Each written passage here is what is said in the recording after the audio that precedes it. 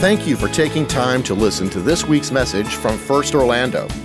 You can find even more content, including video archives of this and other past messages, at firstorlando.com. And if you're in the Orlando area, be sure to visit us sometime soon. Now, enjoy this podcast from First Orlando. Well, good morning. How are you? Happy New Year. I haven't seen you all year. Where you been? We are starting a series today in the book called 1 Corinthians. Okay? Now, let me explain something. A year ago, I got to go to Corinth for the first time. And when I was going to Corinth, I started studying a little bit because I lead the group. We were on a Journeys of Paul trip. We'll be doing an Israel trip next year. And then hopefully, if the Lord wills, Deo Volente, the following year, we'll go to Journeys of Paul again. But we were in Corinth. And so I was getting ready, preparing. And I read again the account in Acts of how Corinth began, the church began. And what spoke to me out of the letter was this. It's possible to be a church that has influence even in a world that doesn't like you. It doesn't necessarily agree with you. This town, this city called Corinth, was unbelievable. And yet God wanted a church there. And so I just began to think about, God, would this be the place that we could learn how to continue in the faith, how to be strong in our witness, even though the world is increasingly not like us? And I just felt the Lord say yes. Because you know what? We don't live in the same country we lived in 50 years ago, 20 years ago. It's changed. And it's definitely one that, according to some, has become anti-Christian, or at least post-Christian. What that means is that the majority don't think like we would think. And I don't think sometimes people know how to deal with that. I think we get mad. We get angry. And we want to fight. And we want to reclaim what was taken from us. Can I remind you that every book in the New Testament, the Gospels, the letters, Revelation, every book was written when it was alone. The government was not for the church. The government hadn't blessed the church. In fact, history says the strongest days for the church in history was when the church was persecuted. It was when it was hard to be a Christian. Not easy. The weakest days the church has ever had was when it was easy to be a Christian. I just think this letter tells us, hey, it's not over. You're going to have influence. You're going to make a difference. I went to bed last night at halftime and said, Jacksonville, I'm giving up. I thought you had a chance. Who's with me? Who thought it's over? It's over. No, it's not over. I woke up this morning, got my phone. I'm like, you got to be kidding me. And the first thing I did was watch the recap to see what happened. So I'm just telling you, even in the sporting world and in God's world, you never know what God can do. So I want it to be an encouragement. So we're going to go through the book. We're going to read how can we be that church that has influence even when the world is pushing against us. Because remember, this church, it was a messed up church, but it was even in a messier environment. I mean, there was immorality in the church. There were all kind of crazy stuff going on in the church. And he was just telling them, hey, this is how you need to live. This is what you need to do. So we're going to start today, and we're going to go through the whole book. And you're probably sitting there going, how long is this going to take? You know, there'll be Sundays we won't be in the book of 1 Corinthians. There'll be special things going on. God moves and directs, and we may just feel like, hey, we're supposed to do this. And so we're always going to be ready to pivot. But just because we believe this book matters so much, we're going to walk through it together. I had somebody ask me, so you think we'll be through by June? No, we will not. Well, what about when Jesus comes? We'll probably still be in 1 Corinthians. That's all right. We'll get the rest from Paul when we get there. It's just one of those books that I think could have an incredible difference in your life, to encourage you to be the church, to encourage you to be who he called you to be. It doesn't matter if what you're getting is a bunch of headwind from your friends and from your neighbors and from everybody else. Man, listen, just stand for Jesus and watch what God can do. That's what this book is all about. It's amazing. So when we live in a culture like this, and we sense that we're not in the majority, which, by the way, we're not, in case you haven't noticed, two things can happen, and they're both bad. Number one, we can withdraw, go into a shell, say, well, I'm not going to, I don't want anything to do with the world. I'm not going to open my mouth. I'm going to say anything. I'm not going to do anything. And we kind of sequester ourselves in the building called the church, which the church is not a building, but we call it that. And we kind of get in here, and this is the only time we act like we even know Jesus.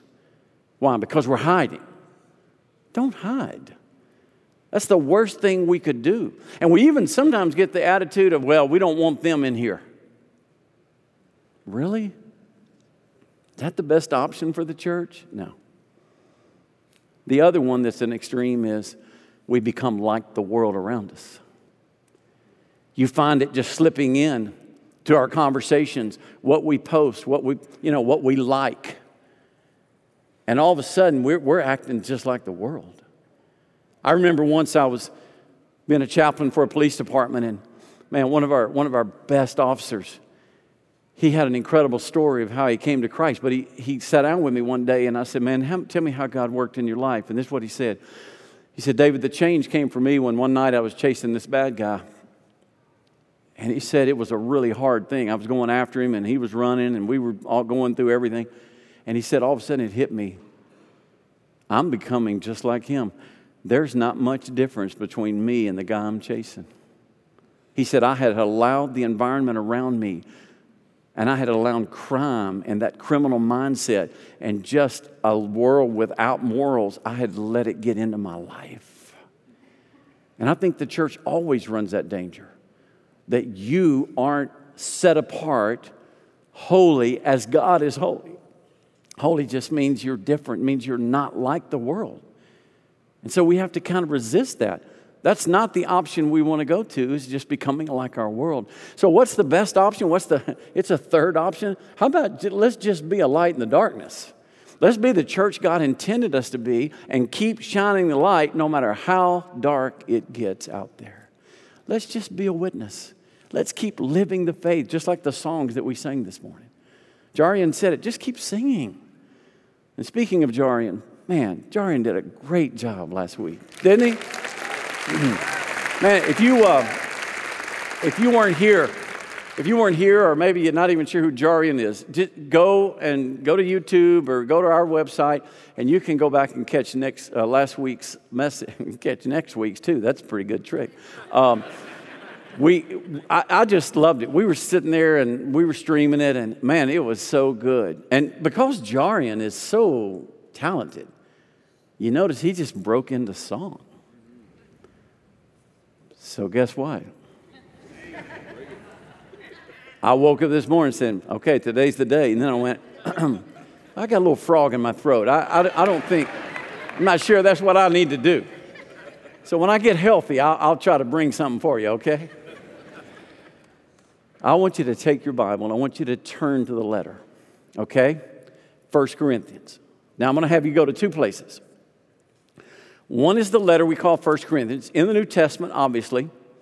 It's one of the first letters. And by the way, in case you weren't sure how the Bible is arranged, Acts is a story of the gospel as it spreads and kind of the story of the church.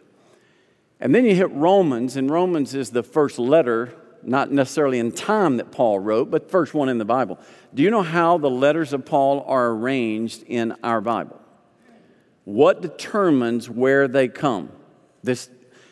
I was in school a long time, and one day figured this out, and I'm like, oh, that helps. They're there according to length. That's it. The longer letters are first, Romans, 1 Corinthians. and shorter ones all the way down to Titus, Philemon. So 1 Corinthians, it's a long letter, okay? You have in your hand one of the greatest letters. And I'm hoping and praying we're going to see that because it speaks to everything. In fact, let me tell you, this town was as messed up as any place you would ever go. Corinth was an old city. It was a city that was founded years before Christ, but had gone through a time when it had really nobody living there. And then Julius Caesar actually wanted it to be a thriving city, and so it became a thriving city. And by the time Paul comes along, it was thriving, and it was almost the crossroads of Greek culture with the world. And because of its location, it had all kinds of influences from the outside. Let me show you the map. So this is obviously Philippi, Thessalonica, Berea. Those are cities Paul traveled to. We have a book called Philippians. That's for that church. We have a book called Thessalonians, 1st and 2nd, that church. When he got to Athens, that's Acts 17. He spoke at the Areopagus. I mean, he was right there with the wisest of the wise, and he did an incredible job presenting Christ. And then he left Athens, and he comes down to Corinth. Now, notice something. There's a little piece of land that connects the two. There you go. That piece of land created issues for ships, because ships didn't want to have to go all the way around the tip. They wanted to be able to come and cut through because it was a protected waterway. And if they could have come here and cut through, then they could have really saved themselves a lot of time. Today, there's a beautiful canal. It started in the 1800s. I mean, it's cut out of just solid rock, and it's actually beautiful. Did you know in 600 BC, before Christ, they figured out how you could put ships on a railroad? And there was a rail system that they would pull your ship onto this type of frame that would run the rails, and it would go over and it would cut off that distance. Well, even with or without that, ships would come in because it was protected. It was out of the winds out in the Mediterranean. And so sailors were there. A lot of sailors, a lot of people off the ships. Now, any of you serve with the Navy? What's the typical description of sailors? How about this? When somebody cusses, you go, man, they cuss like a deacon? No. They cuss like a sailor. It was a rough crowd. Let's just say it that way. And there was all kinds of stuff in this city. But the thing that it was probably most known for was sexual immorality. There was a temple of Aphrodite. Aphrodite was the Greek goddess of sex or love. Okay? And that temple was a thriving temple when Paul was there. And that temple would house at least 1,000 prostitutes. And their job and their work and their offering to the goddess of Aphrodite was they go down in the city and have sex, get as many people as possible to engage with them. So let me show you a picture of that. Here, you see the word bema right there, if you can make it out. This is where this was an open market area. And so Paul probably stood here and made his appeal to the Roman proconsul, which was like the governor.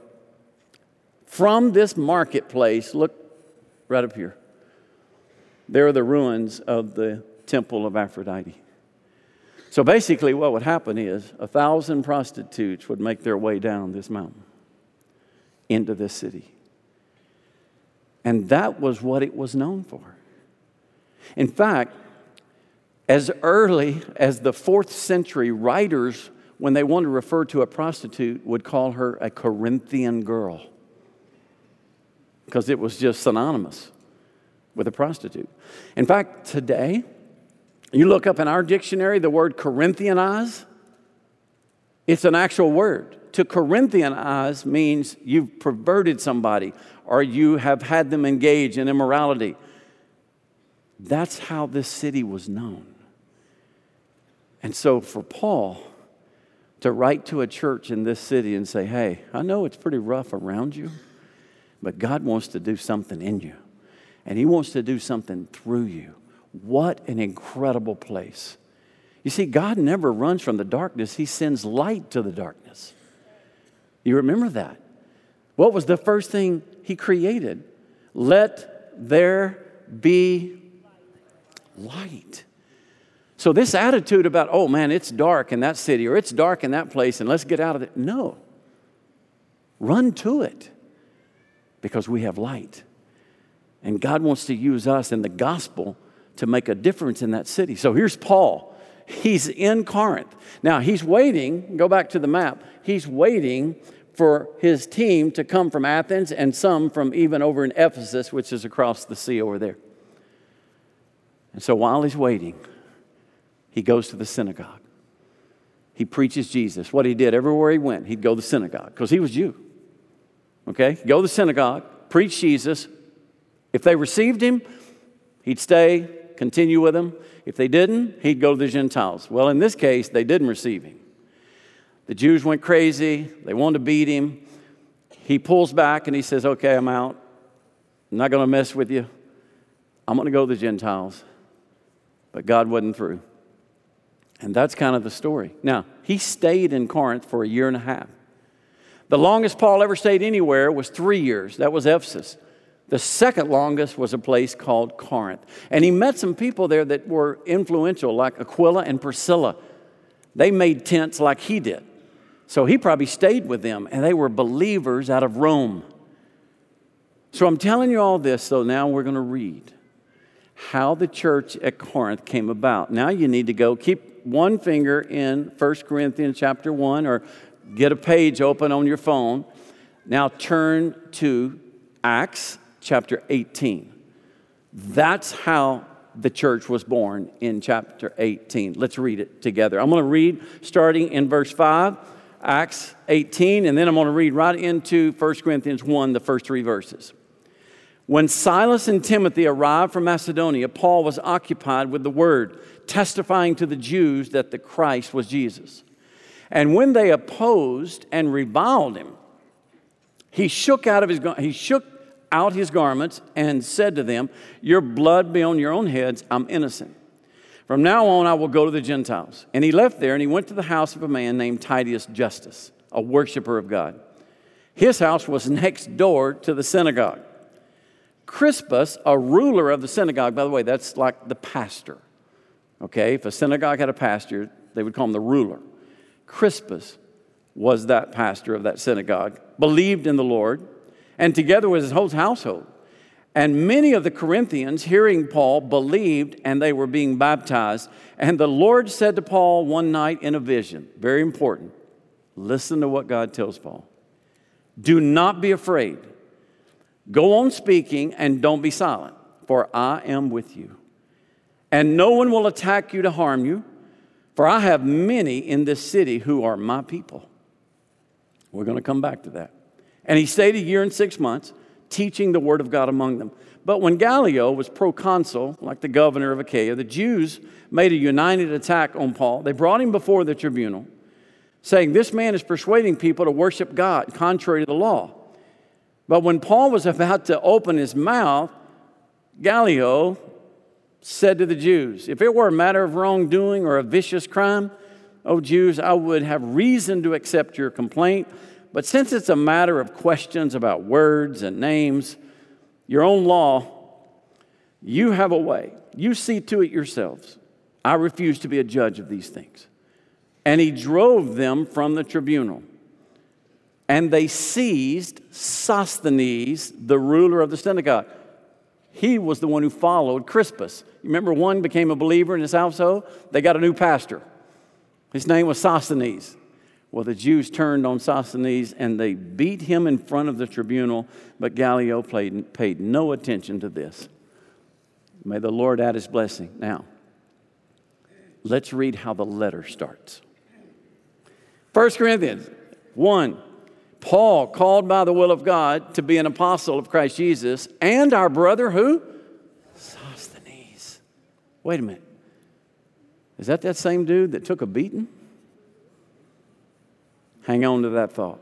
To the church of God that is in Corinth, to those sanctified in Christ Jesus, called to be saints, together with all those who in every place call upon the name of the Lord Jesus Christ, both their Lord and ours. Grace to you and peace from God our Father and the Lord Jesus Christ.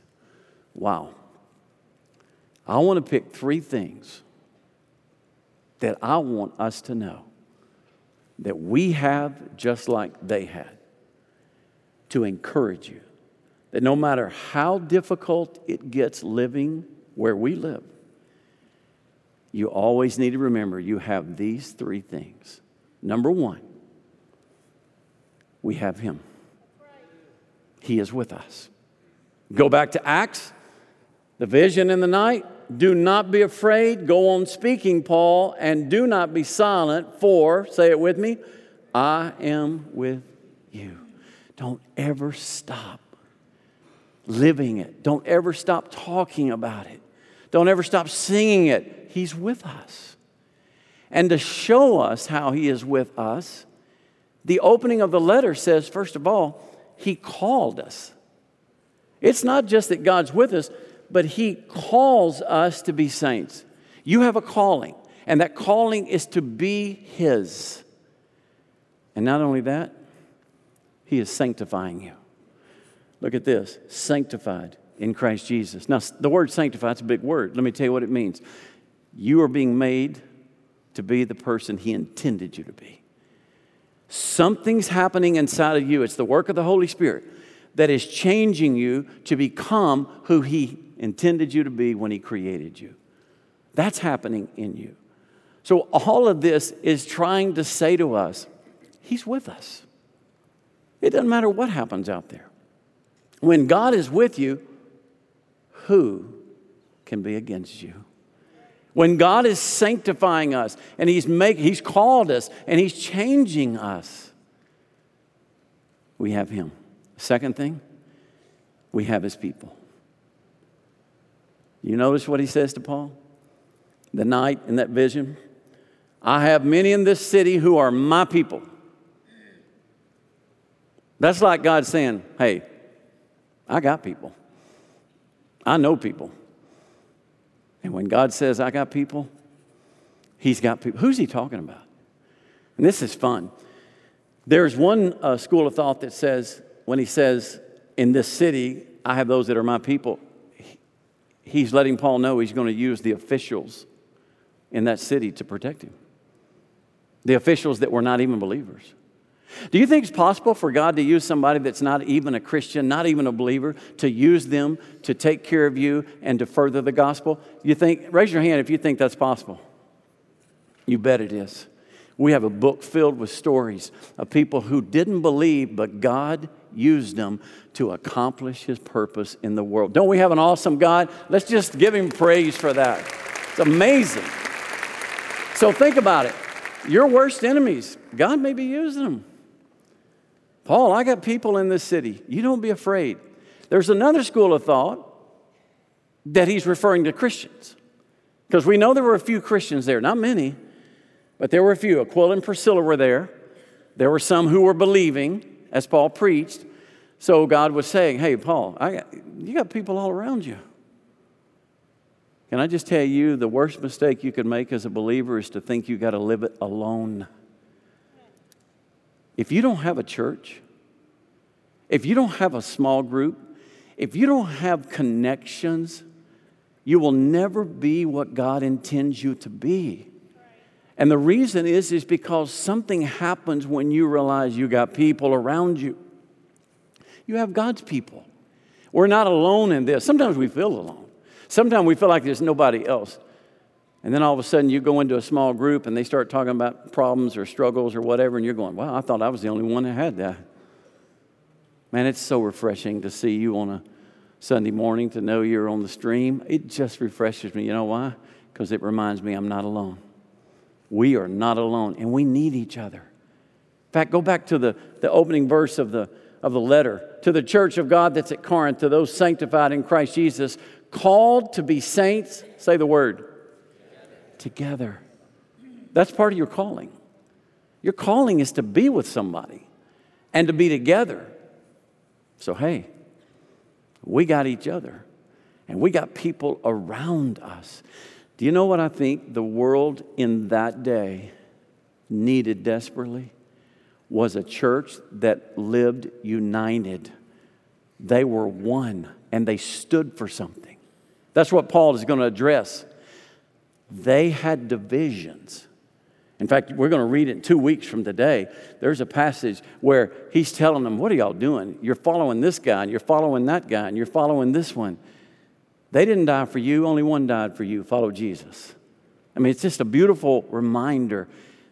I personally think today, more than ever, the church needs to stand together. More than ever, we need to be united. The world around us is divided. We live in a country that's so divided. Politically, scientifically, it's divided in every possible way. What if a church really comes together around the gospel and we unite around the gospel and we take a stand and we move together? You realize the impact that can have? I think it's so great that the number one tactic of the devil today is not disbelief. The number one tactic of the devil today is disunity in the church. If he can divide the church, and listen, we can divide over everything. Think about all the things we could divide over. The world tried to do it over vaccine, no vaccine. Mask, no mask. You take any issue. We never even knew about them until 2020. It could even be something as silly as where you grew up or the language you speak or the color of your skin. That's why I love the fact that we're honoring Martin Luther King Jr. Day, because there is nothing that is going to divide this church. We are united in Jesus Christ. It doesn't matter the color of your skin. It doesn't matter where you grew up. There's oneness in Christ. And that's where the power is. You're going to see that a lot in this letter, that he called us to be one. And so for me, don't ever forget, you got people all around you. I think there's another possibility. Go back to the verse in Acts.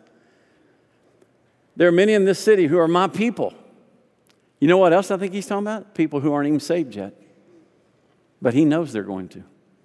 See, God's foreknowledge. He already knows. We forget this. He knows right now who's going to come to Christ. And you know what I think's cool about that? It's people you never would have thought. It's people you would have said, oh my goodness, there's no way. That's exactly what God's got in mind. Never forget this. God is working when you don't think he's working. God is changing lives when it doesn't look like he's changing lives. That neighbor that you detest, that you know will never set foot in a church, you better back that up. Because God can come and change their life. I've seen him resurrect marriages. I've seen him resurrect lives, businesses. Listen, God can do anything, and he knows his people that he is drawing to himself, and he knows what's going to happen. There was one of them. Well, actually, there were two of them. One of them was the treasurer of the city of Corinth. His name was Erastus. He actually gave the money to pave a street. You know how we know it? Because we found an inscription on that street that has his name on it. Any of y'all ever given money and you got a brick with your name on it somewhere? They did that too. And you know who Erastus was? He not only was the city treasurer, he became a companion of Paul, a believer, and Paul sends greetings and uses the name of Erastus in Romans 16:23. Who would have thought one of the city officials would come to Christ? You remember that name that we ran across a while ago? Sosthenes? Paul called by the will of God to be an apostle of Christ, and our brother Sosthenes. Remember what happened to Sosthenes? He was the ruler of the synagogue, remember? And they beat him up. The Jews beat him up.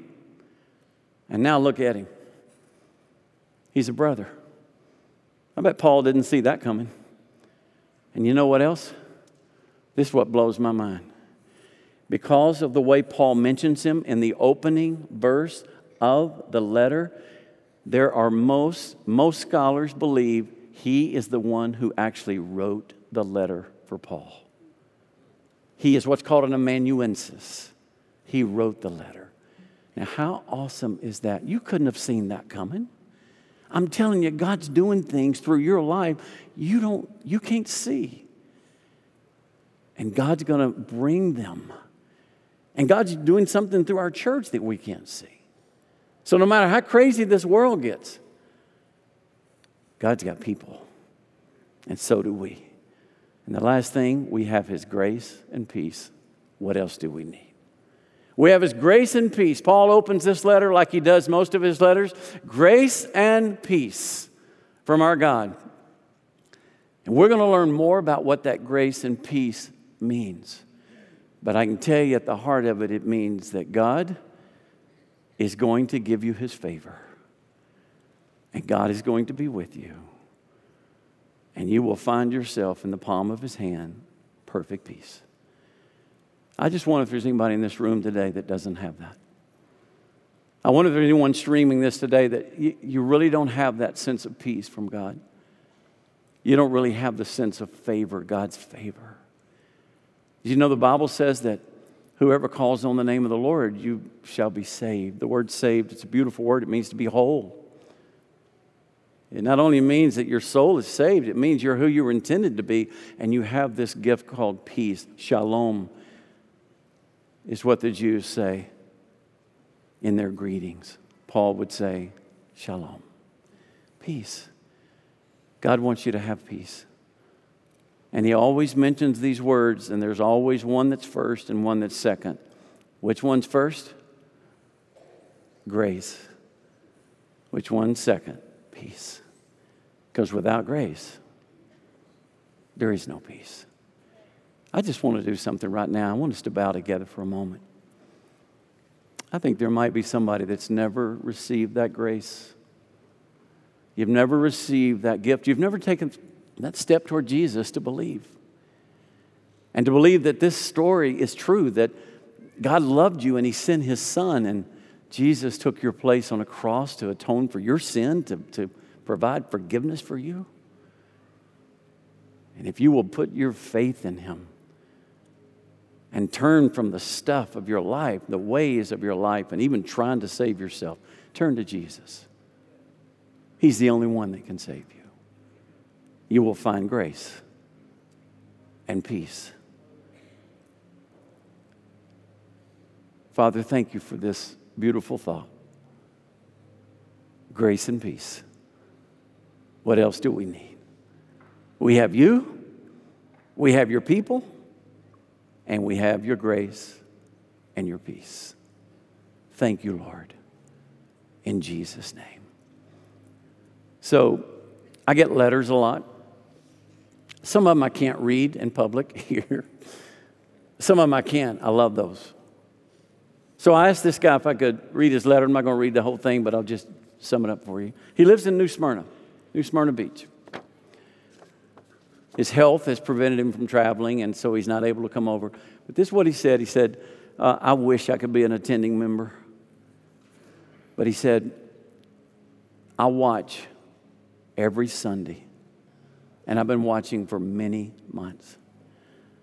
And he said, I've come to love you, your staff, and your church. He said, I've also been doing what y'all do with Scripture every day. And he said, I'm awake and waiting for that Scripture to come through at 6:30.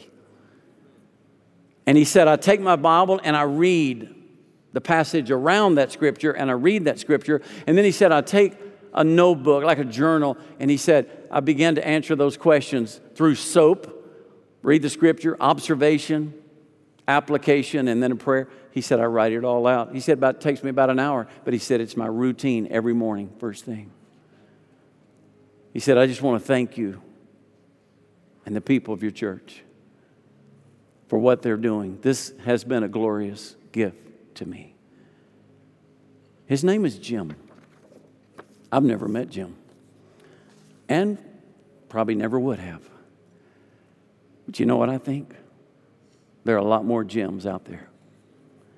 There are people in your life that you don't have any clue, but you're touching them. You're making a difference in them. So don't give up. Don't think it's not working. Don't think the Jaguars can't come back.